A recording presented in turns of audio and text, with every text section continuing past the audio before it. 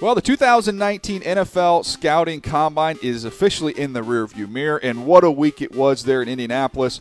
Saw so many players test well, run well, catch well, throw well, while there were some others, maybe not as good of a performance as they would have hoped. All right, Buck, let's take a look at both sides of the coin here. Let's start with guys that really helped themselves with their performance in Indy.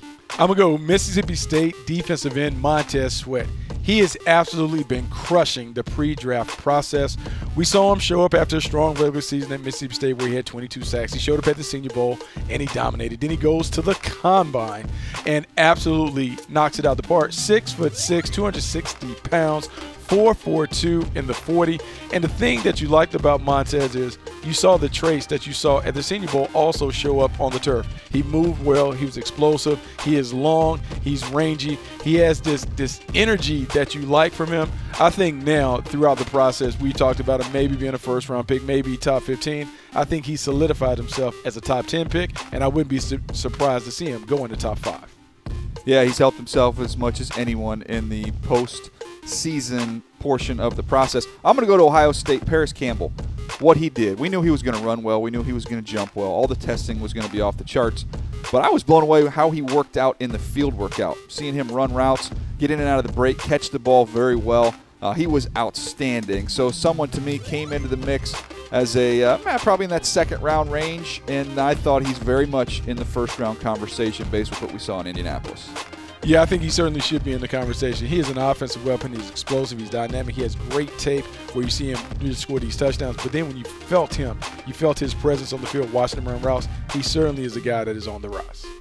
All right, now we go to the other side of the coin here. Some guys that have some work to do at their pro day after a little underwhelming performance in Indianapolis. You know, we've always talked about this, the cluster buster on path to the draft. I think Greg Little was kind of in that cluster with a lot of offensive tackles trying to figure out where does he fit. Is he a first rounder? Is he a second rounder? Well, after a disappointing performance at Lucas Oil Stadium, I think he's probably fallen out of the first round. You know, he just didn't run well, didn't look like the athlete that I thought I would see on tape. And when you have so many offensive tackles and offensive linemen moving around well, testing well, putting up these big numbers, and then when you look at his metrics, they just don't fit. I think you have a lot of work to do. I think we got to go back and look at the tape. But right now, I'm not confident that he is a first-round prospect. I think he hurt himself with his performance at the Combine. I'm going to go Jachai Polite at Florida. He is somebody that lost a lot of weight coming into the season, and you saw it benefit him with the burst and explosiveness you saw on the tape each and every week. And then he gets to the Combine, and a lot of that weight has come back on, and he's moving around sluggish. He doesn't run well, doesn't move around that well, and there are a lot of reports out there he didn't interview well. So not a great week for Jachai Polite.